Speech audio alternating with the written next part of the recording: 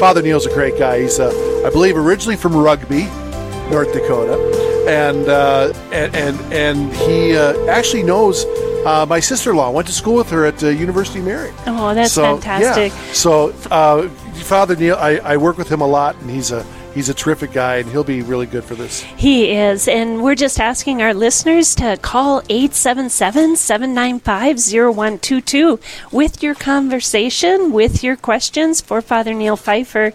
You know, we try and stump the priest. He's a good one. They're all good, but he's excellent. I really enjoy Father Neil Pfeiffer. If you want to talk about life in the Spirit, any questions with the Holy Spirit, he is just fantastic. There's so many things we can talk about. Could be something current in the news, something going on in your area. How about outdoor fun? Lots of outdoor fun and how good that is for your soul. I drove back from our lake vacation to do this show, then I'm heading right back out to the lake. You're not playing today. I spent all day out in a kayak and fishing yesterday, and who knows today? It's going to be something on the water. So, we welcome Father Neil Pfeiffer. How are you this morning? I am doing great. How are you? Wonderful. As Father Larry Richard says, I am blessed. Okay. Mm-hmm. We are blessed to have you. The number again, 877-795-0122. Let's get right into it, Father Pfeiffer.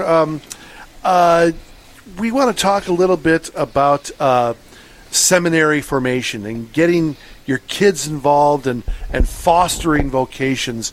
As a priest, recall your time in your formation and maybe how important it was to get your family involved in that. It's very important to get your family involved because there's guys I went to seminary with whose parents did not support their vocation. That must be hard. I can't imagine what those guys are going through to be able to answer a call when you're objected in your own family and your family does not support you. Mm-hmm. And I know that through the process, the guy eventually discerned out because he believed he had a call, but was not able to fulfill the call because he did not have the financial means and support from the family to help him. That is really sad. And so I assume you did have that support. Absolutely. Mom and Dad were 100% supportive. My family, my brothers and sisters. In fact, my nieces and nephews asked, "Why are you going to the cemetery?" They couldn't say seminary when I started. It was a cemetery. I'll be there eventually, but not quite yet. Well, I told some servers I had mass at one of my parishes where I'm an administrator the other day, and usually when the servers serve their first funeral, I always say, "You know why they're putting fences around the cemeteries, right?" And the servers will all look at me and smile, and it's like, because they're all dying to get in. The oldie but goodie. On that note, I'm giving out the number again. We need you callers. You're the ones who make this show. 877-795-0122. You can also send your questions on Facebook if you would like to submit them that way as well. And anything you'd like to visit about, please call Father Neil Pfeiffer. Ask him a question. He's fantastic. Anonymous from mine. So we have an anonymous question. Yesterday was St. John Vianney's Day. He was at Ars in France. Correct. Have you been there? Yes. And tell what was the most moving to your heart and how maybe you try to imitate him, because he's basically the patron saint of priests, is he not? He is a patron saint of parish feasts, and his feast day is August 4th. And I was fortunate enough when I was in seminary to go on a 5-day silent retreat at his tomb. When you go to his tomb, the man's been dead for 150 years. He's incorrupt. That means his body has not decayed or broken down. And the retreat was so beautiful because studying his priesthood, how many hours a day he would spend in the confessional. 18 hours, and you got to see the pulpit he preached from, and here was a man who couldn't even pass his Latin class. His bishop ordained him. I mean, he couldn't get Latin, and he struggled with his studies. And in his struggles, the bishop eventually ordained him and said, "Well, I'm going to send you out in a place, in a community, where you're not really going to make a difference." But what I find fascinating, having been in ours, is they put railroads, because people would come. He was able to read souls. people would come to him for confession, and they'd confess their sins, and of course he'd say, well, what about your horrific lifestyle? You're not saying anything to God about that task. And he was able to reach souls, and he was able to set a lot of people free. I love St. John Vianney, and he's near and dear to my heart. And just having been at his tomb, having had that experience, Father Fred Miller gave us a retreat. He was a faculty at Mount St. Mary's where I studied, and on the virtues of the priest and the heart of the priest. And if I'm not mistaken, I know I'm closer to the Bismarck Diocese. So I know the Cathedral of the Holy Spirit had his heart. Mm-hmm. We had it here on May 29th. Yeah. We had the heart of St. John Vianney. And what was beautiful, and I went to Bismarck, because Bismarck is where I go for most of my hospital calls. I went to the cathedral that day, and they were lined up, packed. Mm-hmm. Yeah. They were packed, and the amount of faithful that, it inspired me. It inspired me in a deep way, because the faithful lining up, here's a heart of a saint. How often do you get to see a heart of a saint? And there were a lot of people at the cathedral as well, and we were able to have a solemn mass as well. With the bishop. Bishop Folda celebrated that mass, and it was quite the experience. And the night before, they had the heart of St. John Vianney in the Adoration Chapel, the Our Lady of Guadalupe Adoration Chapel at the cathedral. Mm-hmm. Oh yeah, and just a beautiful procession to bring it there, and it was quite moving. I can understand where you're coming from. Yeah, and that is so important. Relics and the lives of saints in our lives. It's just so important. Well, of course, and glad you brought that up. St. Alphonsus was celebrated on August 1st. Has got a beautiful quote, and I think it's a great lead into St. John Vianney, because St. Alphonsus once said that many people try to perfect themselves in virtue and holiness apart from Christ. And apart from Christ, it doesn't make sense. And that's why I think it's important, even informing our kids, as you talk about vocations, that we form the kids with a holistic approach. And many schools think it's a holistic approach, but if you're missing the spirituality and the God component for the soul, it's a difficult task to form the whole individual. Okay. And that's why, the saints inspire us to be, right, live holy lives like them. We have a question on Facebook from Rick. Thank you, Rick, for your comment here. Is there time in purgatory? Time is defined as an element of change. Any change represents time. God is perfect, therefore he never changes, and there is no time in dimension. In purgatory, we are cleansed of our imperfections before entering heaven. Therefore, this seems to meet the definition of time. So therefore, the question is there time in purgatory? That's a great question, and I think it needs to be answered, because in heaven there is no time. And I don't think the time in purgatory is like we think of time, as a day, as a year. But there is time spent for the purification purposes. Because, when I always tell people when I do a funeral, I said, if I die someday, please pray for me. Please pray for me, because I'm not perfected. I'm perfected only by the grace of God. Right. And that's why how much time as a new dimension using that time. Yeah, there will be time spent there, but is it days and weeks and years like you and I think of that? And I think that ceases when we die, because we enter into eternity. And when you enter into eternity, you can't talk about time. Because in Scripture it says, one day, oh my goodness, we're still cutting the lawns. Yeah, the 3 lawnmowers have gone by. So I can tell you time is linear here, and then they're coming through one right after the other. They're coming through one after another, yeah.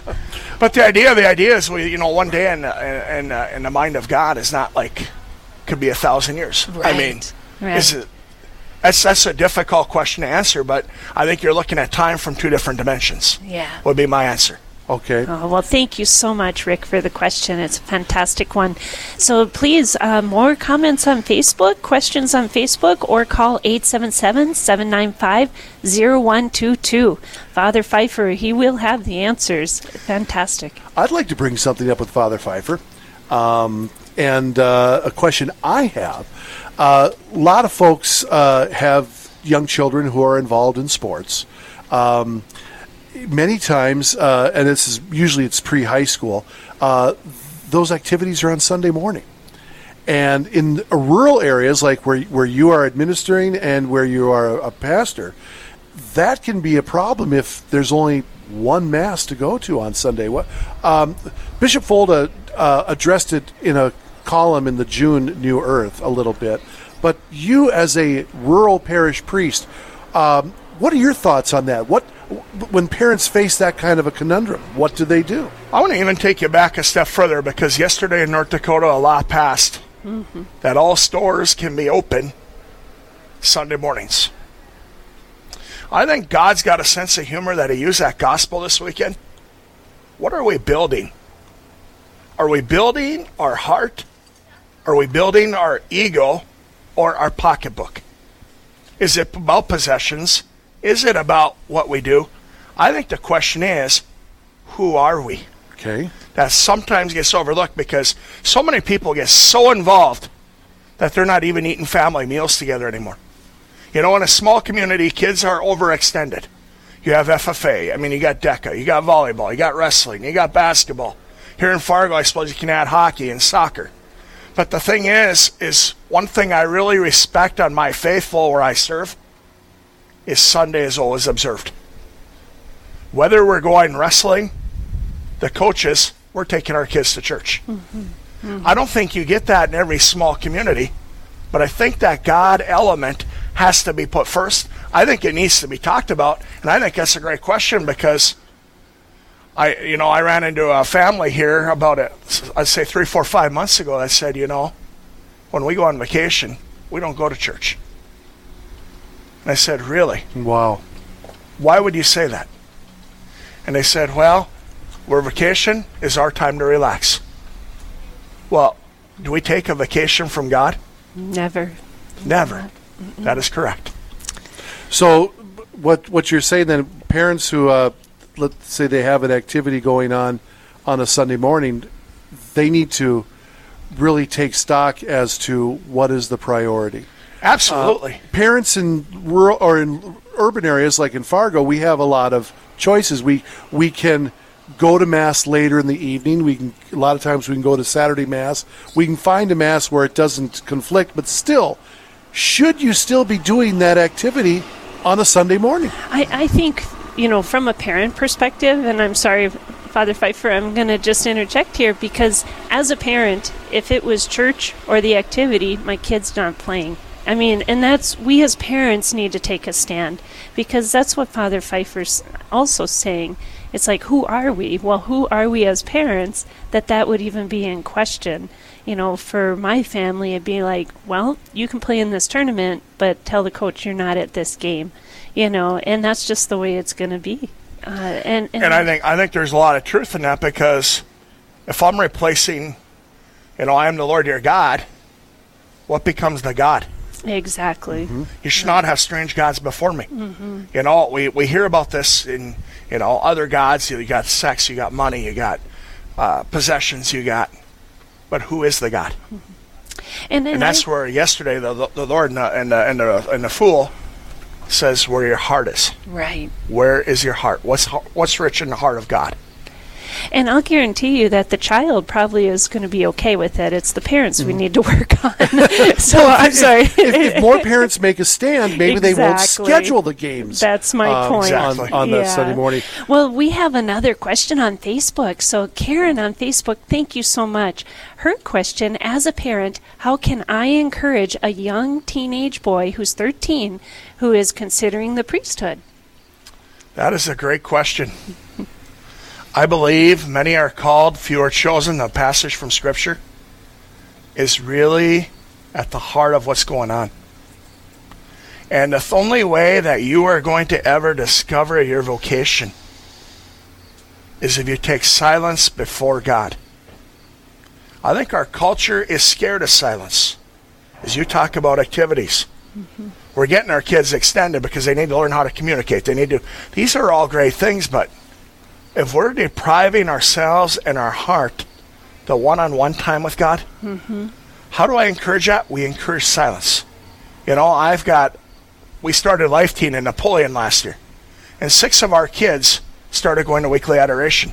One of the girls was talking about, who's a senior in high school, that's my favorite hour now of the week. Mm-hmm. Why? Because I don't have to perform before God. I just have to come, bare my heart, give it over to Him, and allow. And that would be my biggest encouragement for this caller, because the idea is, are we taking time for silence? Mm-hmm. Why? Because God could be calling your child at age 13. That child is never still or calm enough to even hear or respond. Will they? And obviously, the old cliche is prayer. And that one's always used when talked about vocations. Pray with your child. Pray as a family. Pray as a married couple. And I always tell young parents, especially as they start sacramental prep, start praying for your child's vocation in 2nd grade. Mm-hmm. If they're called to marry, start praying for their spouse. If they're called to priesthood or religious life, start praying that they will be able to answer and hear. Mm-hmm. And that's our number one role as parents, is to help our child discern.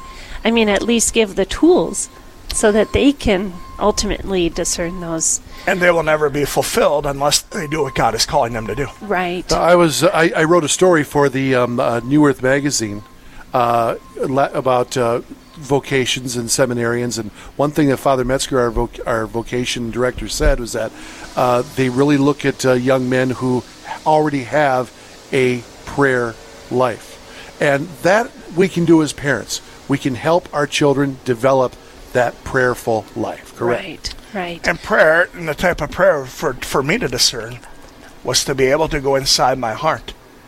When am I agitated? How am I talking to God about my agitation? And starting to recognize, when am I joyful? When am I happy? Mm-hmm. Those were always the moments that I was the closest to God. Oh, that's beautiful, Father Pfeiffer. We want to ask our callers, 877-795-0122. We just have a few minutes here, so if you get your calls in, or on Facebook, your questions, or even comments, it doesn't have to be a question. Maybe it's something you want to talk about that's going on in the world. Get Father Neil Pfeiffer's take on that. It could be just something that you'd like us to pray for. You certainly can send your prayer intentions, and we would love to pray with you on that. So 877-795-0122. Well, we were talking about having that quiet time. But kids are kids, right? They also need to have that activity time and, outdoor fun. I'm sure there's a lot of it going on in Napoleon. This is all in other communities, especially in the summertime, getting the kids involved in outdoor activities before school starts. Is that an important thing in their spiritual life as well, do you think? Absolutely. Last night I was sitting down with a family, a mother, and she had 3 grown children with all of her grandchildren sitting there, and one of the parents said, I can't wait till August 20th when our kids get back in the classroom. And the idea was, this time of the year they go so rambunctious. Are activities important? Yeah, because it keeps their mind occupied. It keeps them tempered. All things in moderation. Prayer, fun, activities. Moderation. Now, if I were to play golf all day, every day, what would that do to my priesthood? Now, if I were to golf and maybe do a holy hour and maybe get to somebody's house, you can cover quite a bit of ground to be able to do things in moderation. Now, if I was just going visiting people straight through and I never prayed, how effective of a pastor would I be? Yeah. And I think that summer activities, yes, so important, because as summer wraps down, as they enter into the classroom, they're back into the routine. Mm-hmm. And I think last weekend, I saw a report was the busiest travel weekend of the summer. Statistically, that first weekend in August. Mm-hmm. Because it's like it's our last hurrah. Let's go somewhere. Let's do something. Because once activities in the school start, the books start, it gets tough to plan that. I always dreaded that first day of school. I just loved having my kids home, and I just dreaded it. And it took me a week to get over the fact that they were back in school. I just love that was the best thing, was being a mom. We have another question. She's not on the phone, but in the first reading this past Sunday, what was meant by all things are vanity? All things are vanity. All things are passing. That's the best way, the simplest way to put it. All things are passing. We're not meant for this world. We're meant for heaven. And everything in this world is passing. And as we're all passing, we're passing where? Hopefully into eternity. All things are vanity. Things of this world aren't going to make us happy. All things are vanity. What in this world is going to make us happy? There's nothing happier for us than to be in heaven and united with God. And when you look at the gospel, and they talk about the rich man who had such a great harvest, and then he said, well, I'm going to build bigger bins, and I'm going to store it, and I'm going to have all this. And what did the Lord say to him? You fool, this night your life will be demanded of you. Now what do you have? Exactly. Even the grain bins would be vanity. Why? Because those two are passing. We can't take it with us. That's why the question is, it's not how many possessions do I have, rather what's going on in my heart. Mm-hmm. How am I being Christ to others? All things are vanity, all things are passing. Because heaven is our true home, as St. Paul tells us. So don't be jealous of your neighbor's possessions. Don't be, that's a sin right there. It is, but it's tough. It's tough for a lot of people. Mm-hmm. It's tough because they look at it and it's like, well, how come I don't man up to be good enough? What's wrong with me? Yeah. I saw a great quote last week. Don't compare your children. Why? Because the sun and the moon give light in their proper time. Mm-hmm. Our children will shine in the proper time if we allow that. That's very good. That's good to know. Very beautiful. Yeah. Very beautiful. Well, we just have about 5 minutes left, so 877-795-0122. Please join us from around our listening area to ask Father Pfeiffer a question, or just join in the conversation of what's going on in the world. I think, this tournament, helping to support youth programs, is such a fantastic thing. We see so much trouble in our world today, and especially for our youth. When you even think of the young people who, that carnage that happened, and young people that were... Last weekend we just had a group of, I think it was 25 who went down to Steubenville. The conference down at St. Thomas in Minneapolis. The gym was packed. They ran out of tickets. And there was 3 more kids who still wanted to go, and it's like we couldn't get them in. They come home, they're lit up on fire. The Saturday night Eucharistic procession through the gymnasium livens the crowd. I think keeping kids connected is so important, even a Bible study, or we're taking a group down to NCYC in Indianapolis in November from our parish. And the thing is the more we can expose them to Christ, we just have to bring them to Christ. Christ does the work. Right. It's not what we do. Mm-hmm. How do we engage them? Someone did something very special in your parish that allowed you to bring kids to Rome. Is that right? That's correct. Every year, our seniors get a free trip to Rome if they go through CCD through the 12th grade.